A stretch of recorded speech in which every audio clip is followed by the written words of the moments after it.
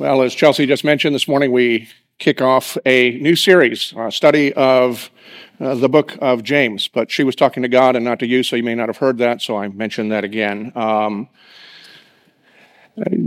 been looking forward to this, and it's been a blessing this summer to be pouring myself into this book. There's a lot of people that have been uncomfortable with this book.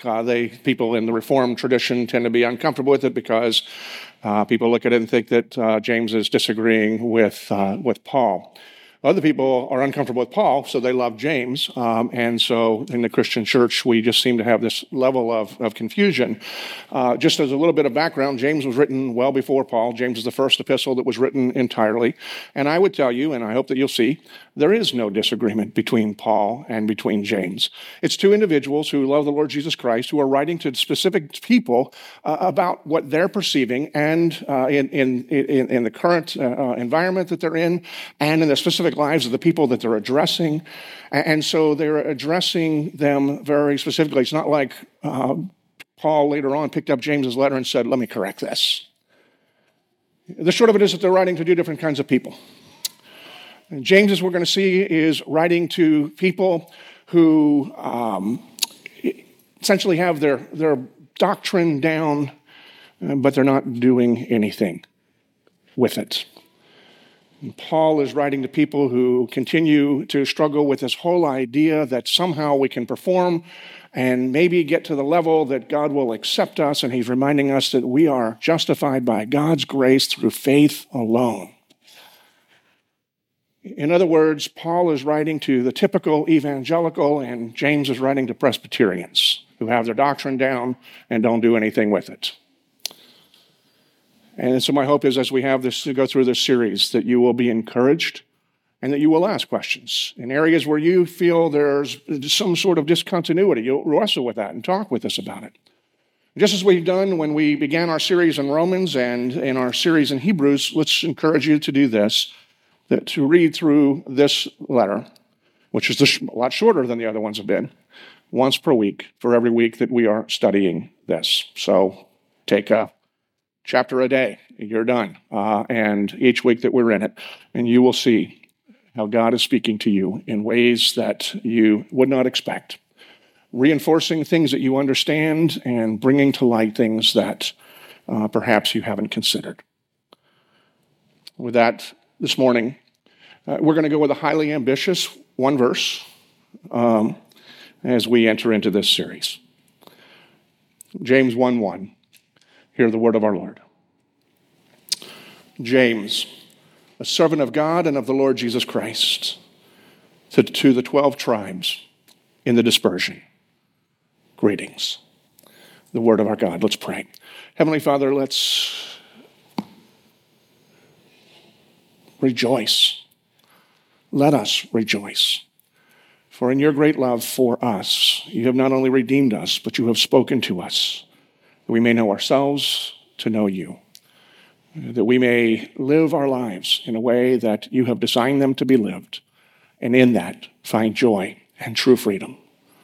And so, Lord, as we consider your word, as we begin this series, we pray you would speak to us.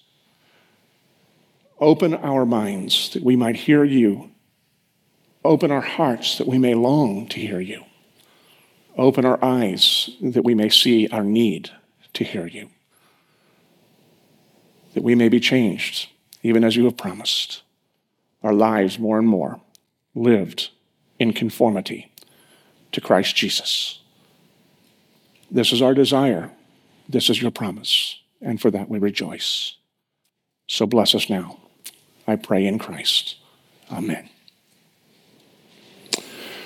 John Calvin begins the Institutes of the Christian Religion, his 1,500 plus magnus opus, with the topic of the knowledge of God and the knowledge of self. He opens with these words: nearly all the wisdom we possess, that is to say, true and sound wisdom, consists in two parts: the knowledge of God and the knowledge of ourselves.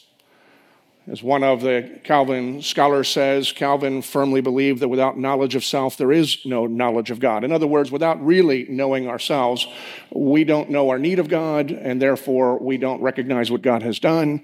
And so therefore, without knowing ourselves truly, we can't really know God as he has revealed himself.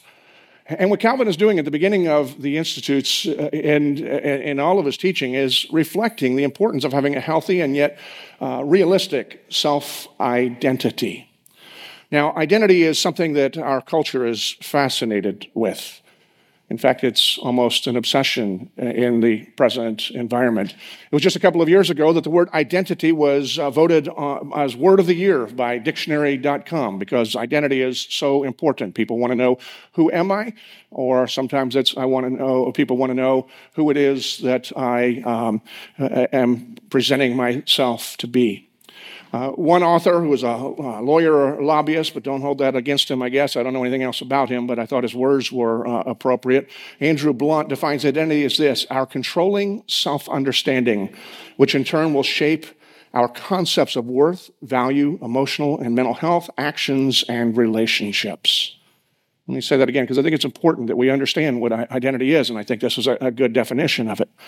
Identity is our controlling self-understanding, which in turn will shape our concept of worth, value, emotional and mental health, our actions, and our relationships. In other words, what he's saying is having a sober, realistic identity shapes not only how we feel about ourselves, but everything else in our lives, our actions, our emotions, our relationships.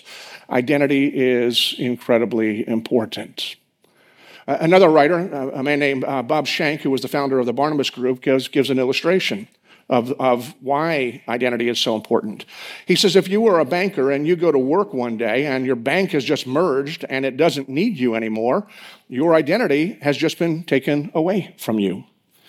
If your identity is being a husband and your wife just fell in love with her tennis instructor and lets you know that she wants half and is out the door, your identity is gone.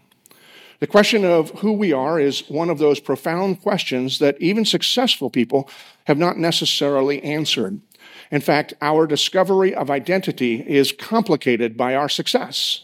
The more successful we are in our fields, the more most people tend to put us in a niche. In other words, the more successful we are, the more people tend to perceive us only as that one dimension or within those few dimensions. And so we see not only the importance of identity, but we see also the challenges and the complexity of identity, not only what we project, but sometimes even who we believe ourselves to be. This is all important because although these illustrations are not the foundation, but the Bible itself speaks about the importance of having a sense of identity. And it's even included in our our verse that we looked at this morning. Now, at a quick glance, you might say, the verse that we looked at this morning doesn't really tell us much of anything. Isn't it kind of like hello, and then somebody's supposed to extrapolate from that? And I would suggest to you that there's more there than meets the eye, although some of the things may be a little confusing. I mean, the guy just begins, James. That's all he tells us. And making it all the more complicated is if you look at the Greek, those of you who can read Greek, you'll have to take my word for it if you don't. It actually begins and he says, Jacob. In the Greek, he identifies himself as Jacob. Now, that's for a long time had my head spinning, and so since we're beginning this series, I was looking at a number of commentators saying, how do we justify that if we can't even get the name right? How's it tough? How is it that we're supposed to believe anything that comes after this? And I looked at a number of commentaries, and you'd be amazed at how many commentators just skip that all entirely. Don't even talk about it.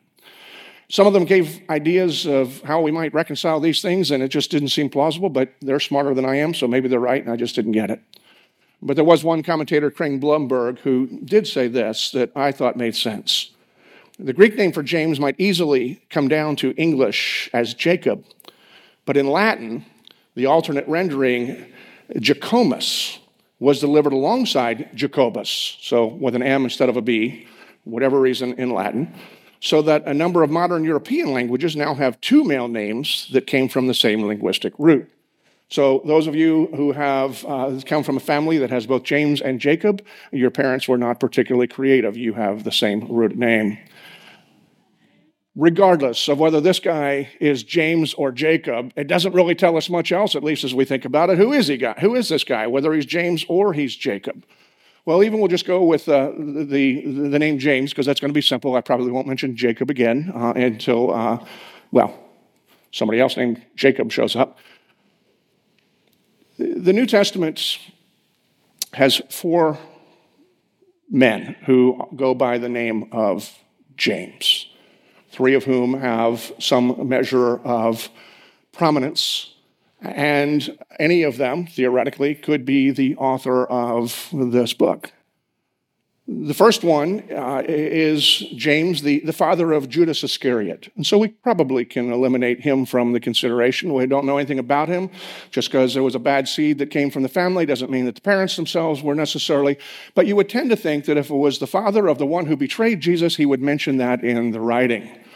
I'm James, my son, went on a wrong course, but I believe, and here's what you need to know. But the absence of that and the fact that we know nothing else other than he was the father of Judas would seem to indicate that he is not a likely candidate to have written a letter that was recognized by the apostles and by the early church as instructive for all of our lives. Another one that is in the New Testament is James, the brother of John, the son of Zebedee, who was one of the earliest of the 12 disciples, was a follower of the Lord Jesus Christ, and certainly would be a compelling consideration as the author of this letter.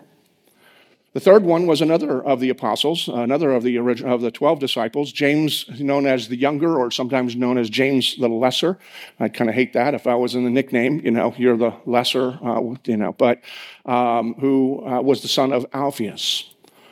And while he was a disciple and while he was an apostle, we don't know a whole lot about him other than that he was part of the 12, and therefore God used him. He was fruitful, he was faithful, but there's not a lot that we know. And the fourth one is James, the half-brother of Jesus.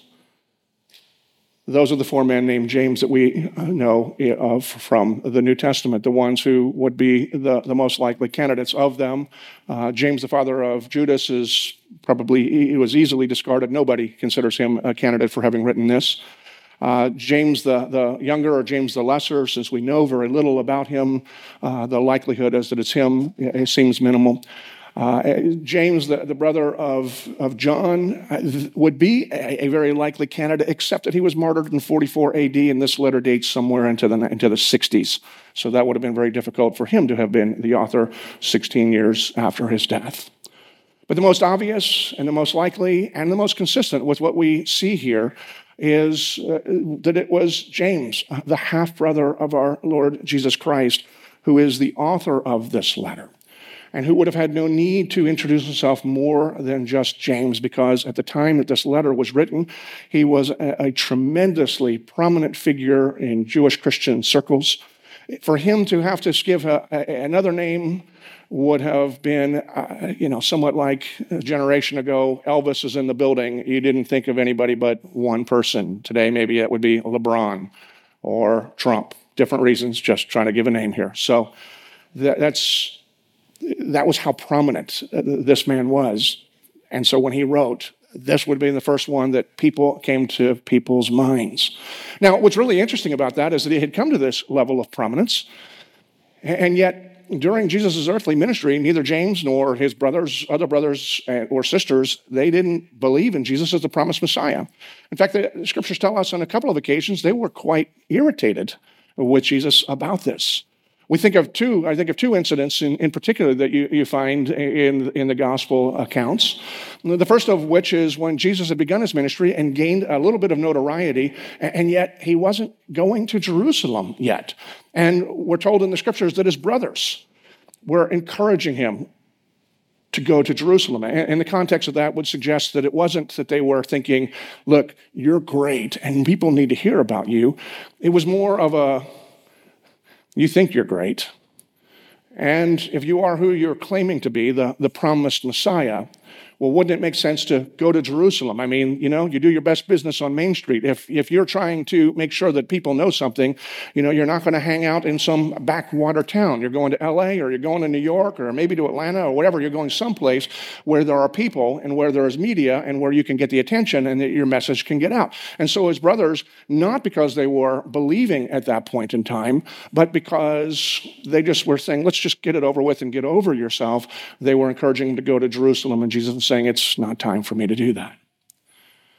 And then there's another time that when Jesus had gained even more popularity and people were hoarding around him, and Jesus was saying things that was causing quite the scandal, that there were people who were in need of hearing the message of the gospel and that the promised Messiah had come, who were flocking to him, and other people were scandalized by him. And we're told that while he was engaged in his ministry, that his mother and his brothers had come to town, and somebody tells Jesus that they're outside. And they thought, we're told, the passage says, they came to try to get him out of there because they all thought he was nuts. And so James didn't even believe in his own brother. That seems to have radically changed after the resurrection, as Paul writes in 1 Corinthians, that after the resurrection, Jesus appeared to James. That's all that we know. But I think that's probably all that's needed. Your brother who you saw crucified and buried is now standing there before you. And James believed. It's really amazing, though, that James gained quite a lot of notoriety in his own right. Perhaps it's because he and Jesus grew up and had shared the same Bible training. But James was known to be a very pious man.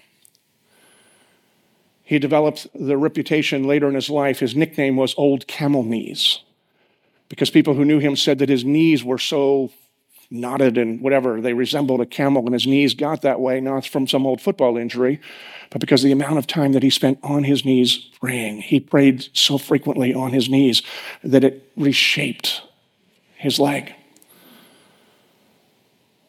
He was passionate about the Torah and faithfulness to God. He was unquestionably one of the leaders, or the leader of the church in Jerusalem. He was recognized by the other apostles as an apostle, not one of the original 12, not the replacement for Judas, but he was recognized as an apostle, one who had seen Christ Jesus resurrected, who had believed and had been empowered and set apart in order to lead the church and to speak and to teach. There's even some who believe that he was elected at one point to be the high priest in Jerusalem. Now, that is questionable, it's debatable, and it's probably not accurate, but it is believed in some Messianic Christian circles. At the time that James was engaged in ministry, and as the church was at times flourishing and sometimes ebbing just because of just the nature of persecution and of people, the priesthood in Jerusalem was recognized as historically corrupt. We read about both the piousness of James and of the corruption of the priesthood in Josephus and other historians that were not Christians. But the priesthood was so corrupt, and James was so committed to the Lord and to the Word and to the Torah that it's not inconceivable that the people would have elected him to be the high priest. Now, it is also questionable because James is so committed to the Torah that James would have accepted even had he been elected, because all of the priests were to come from the line of Levi, or the Levites, and James came from the tribe of Judah. And so the likelihood is he would have said, I'm not qualified, I don't fit. Jesus might have been one who was a priest in the order of Melchizedek, uniquely and specifically called, but James was normally born again by believing in Jesus Christ. But one of the things that we see is that this was an incredible, incredible man, probably rooted in the faith and the tradition, and then with eyes opened at the resurrection, after the resurrection, by the encounter of his risen brother. Deepened his devotion, bore fruit in his life, developed a tremendous reputation, and earned and was appointed to positions of significance and importance. But it's perhaps because of all of that that I'm most stunned with what James says about himself in these opening words. Of all of the things that he could describe himself, I'm the brother of the Lord Jesus Christ, I'm the leader of the church, maybe I'm the high priest or former high priest emeritus, whatever the title goes for that. James describes himself simply as James, a servant of God and the Lord Jesus Christ. Now, scholars say that the way that is worded here, this is not servant of God and Jesus Christ, but it's really a connection of the two. In other words, he's serving God by serving Jesus Christ, a recognition of Jesus Christ as God. And that's worth a study in itself, but we're not going to go there this morning. But just the fact that James's identity, James's self-identity, the way that he identifies himself, the way that apparently that he looks at himself, first and foremost is, I am a servant of Jesus Christ. And I am amazed at that. I'm even more amazed when you consider the word in the Greek there is the word doulos, and slave is a better translation of it. One Bible scholar says it this way. Servant, while not a bad translation, it does not quite capture the essence of the Greek word doulos. Slave preserves the sense of Greek better than servant. And so what James is saying here, that's not translated in our scripture, it's not wrongly translated servant, but it's probably easier for our Western ears to hear servant than slave, because slavery brings all sorts of connotations into our mind. It brings to mind bondage. It brings to mind lack of freedom. It brings to mind oppression. And so translators, not wrongly, but not thoroughly, use the word servant. The slave is a servant, but not all servants are slaves. Probably the best rendering of the word is bond servant, which is used in a number of different translations. A bond servant does give the fuller picture of what James is saying and how James identifies himself. We know what a bond servant is. We tend to call it indentured servant in our Western ears. We know of that in terms of our history, people who had founded just down the road. Many of them came over because they had their debts purchased by somebody, and they were sent to go as an investment to bring money back to people in England. We think of it in other terms that we don't use the term, but it's essentially the same thing. Some of you who went to one of the military academies or you did ROTC, you are expected to serve a certain amount of time until whatever investment our government put in you was essentially paid off. Others of you went to school and then got out of school, and you went to a job and they gave you special training. They gave you skills that they knew sooner or later you might use for some other company or to start a company of your own. But because they paid for that special training, you were expected to work for them for a certain period of time until they recouped the investment and they were fine if you had moved on. You were not a servant in perpetuity. You were a servant, you were an employee until your debt essentially was paid off. And so we understand the idea of bond there. A bond is somebody who pledges and pays your debt for you, and then you belong to them until that debt is paid off. Now, the problem that James has and that you and I have is that we also are debtors. We are debtors to God because of our sin. Sin is a debt that must be paid back. But any sin, even one sin, if that was all we had against a holy and perfect God, is incalculable and unpayable, and therefore not only it warrants death, but if you were to get otherwise, you'd have a life sentence for one, and none of us have only one sin. It affects everything that we are and everything that we do. And so James is a bondservant of Jesus Christ. He's going to serve Jesus Christ for all of his life until the debt is paid off, which means all of his life and then all of eternity.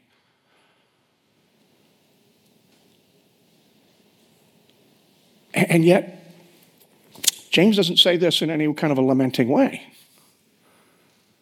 This is his identity. This is the power that drove him to both piousness and fruitfulness in his life, is that he understands who he is And because he understands who he is, that he is a bondservant of the Lord Jesus Christ, it freed him. It shaped him. It empowered him. In a very real sense, James here is saying, I have a gospel identity. James, a bondservant of Jesus Christ, that's his identity. And at the same time as he's doing that, when he reminds himself of this, he's saying, I'm preaching the gospel to myself. When he declares it in the writing, he's saying, here's who I am. I'm declaring a gospel message. I am one who has been purchased despite my sin. My debt has been paid for by the blood of Jesus Christ, who has now made me his own. That's the gospel message. And the reason that James doesn't see this as, all right, is because he understands the nature of his offense against God. He understands his status before a holy God if he was left to his own. And therefore, rather than seeing being a servant as something that he's just destined to, he sees it as the reason and the power for his destiny. Thinking about it in this way, not looking back in history or putting yourself in the position of those poor people who, through whatever circumstances they had the debt and, somebody paid it off and now they were indebted to those people and just feels like such misery. Put yourselves in the shoes of those people in the moments before their debt had been paid off. Whatever the circumstances, they had nothing. They were bankrupt. They were not even able to provide food for their family or a home to live in. They were homeless and they had no hope. There's no way. Where are we going to turn? How are we going to live? How am I going to provide for my family? I mean, the weight of that, think about that for just a moment. Because that's where people who were destitute were. Now, all of a sudden, some guy comes up or some family comes up that is incredibly wealthy and saying, hey, I see the situation that you're in. Tell you what, I'm going to bail you out. And then we're just going to figure out what the debt is, and you're going to work for me for a while until that debt is paid off. But while you're working for me, I'm going to make sure that you have a roof over your head, that your family's provided for, that you have healthy meals, and everybody goes, your kids go to college, whatever. Everything that you could possibly need is going to be covered for. Now imagine that the servant, that the master, or the person who has bought your debt, is not just somebody who's out there trying to accrue property for himself, which is the problem with the American slavery system. It was based on race, and it was chattel, and people were treated as if they were lesser in humans. In the Hebrew system, although when the Jewish people occasionally would have their bond servants, it said that they treated them almost the same, or same in some cases, as if they were family. So once somebody's debt was paid off, or whatever reason they came to work for somebody, they were added to the family. So imagine that the person who is bailing you out not only provides what you need and makes promise for your future, but he is good.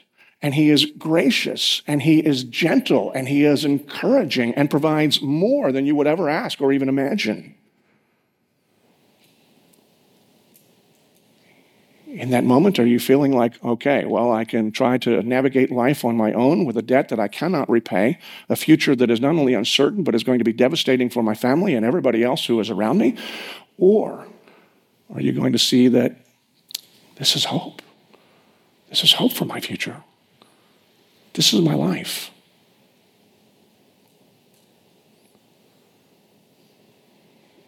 And the moment the offer is made, no doubt, if you are in that position, if you rightly assess that you are destitute on your own with no hope in the future, somebody willing to bail you out, and then knowing that that person is good and gracious, you're going to thank God, not think, okay, 7 years of drudgery. And this seems to be the mindset that James very definitely has about himself as he is speaking here. Because James says, James, a bondservant of Jesus Christ, that's who I am.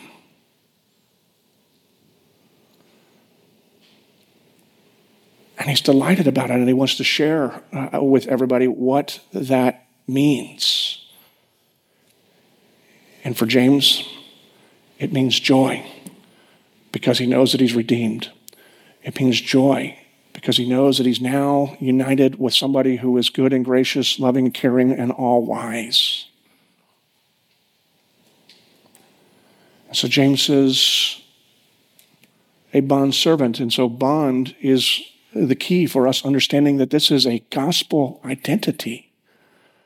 And servant is simply the life that is lived out in response to that identity. Because we are reminded, and James certainly understood, that we are not our own. We have been bought for a price. We have been redeemed. Our debt has been paid off. We now are indentured, but to God himself. And as the Apostle Paul says, and the life I now live, I don't live just for myself. I live in and through and for my Lord Jesus Christ, which is the basis of his hope and encouragement, anticipation. There is nothing too difficult for the one who has bailed you out, the one who has paid your bond, the one who has adopted you into his family.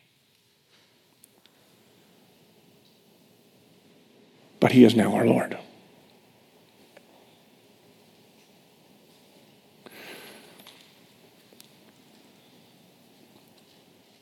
So when you look into the mirror, who do you see?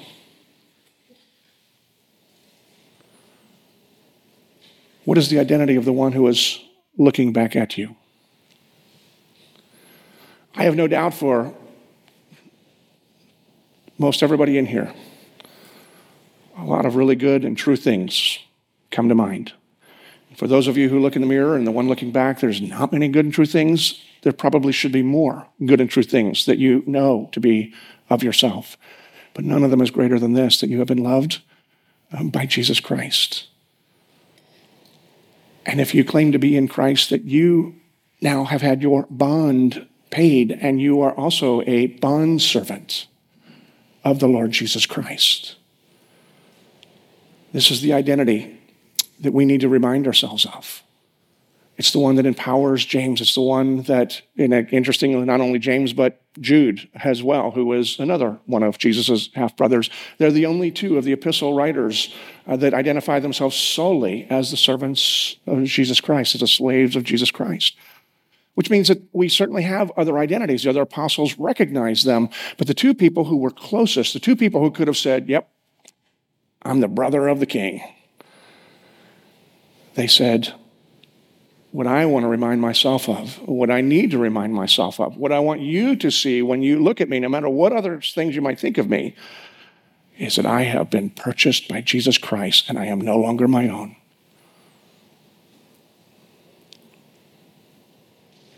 This is our hope and our salvation. You and I are bondservants of Jesus Christ if we claim to be in Jesus. That's who we are. Let's pray. Father, we give thanks to you for these simple and profound words. And I pray that you would impress them upon ourselves. For those who are here, that these words seem hard and difficult and challenging, I pray, Lord, that you would remind them that Jesus, as he calls a people to himself, says, my yoke is easy and my burden is light. Lord, help us all to experience that.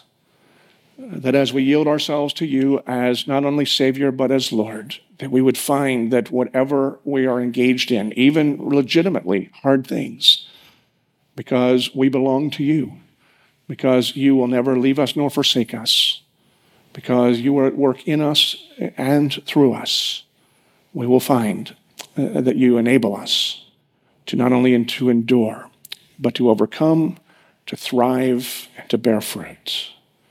For those who are here that already understand this, and who, like James, already recognize that being a servant of Jesus Christ is part of identity, Lord, I pray that you would grant to them even more joy as they consider all of the promises that are accompanied by being in Christ. That we and the whole world would praise your name. This we pray in Christ, our Redeemer, our King. Amen.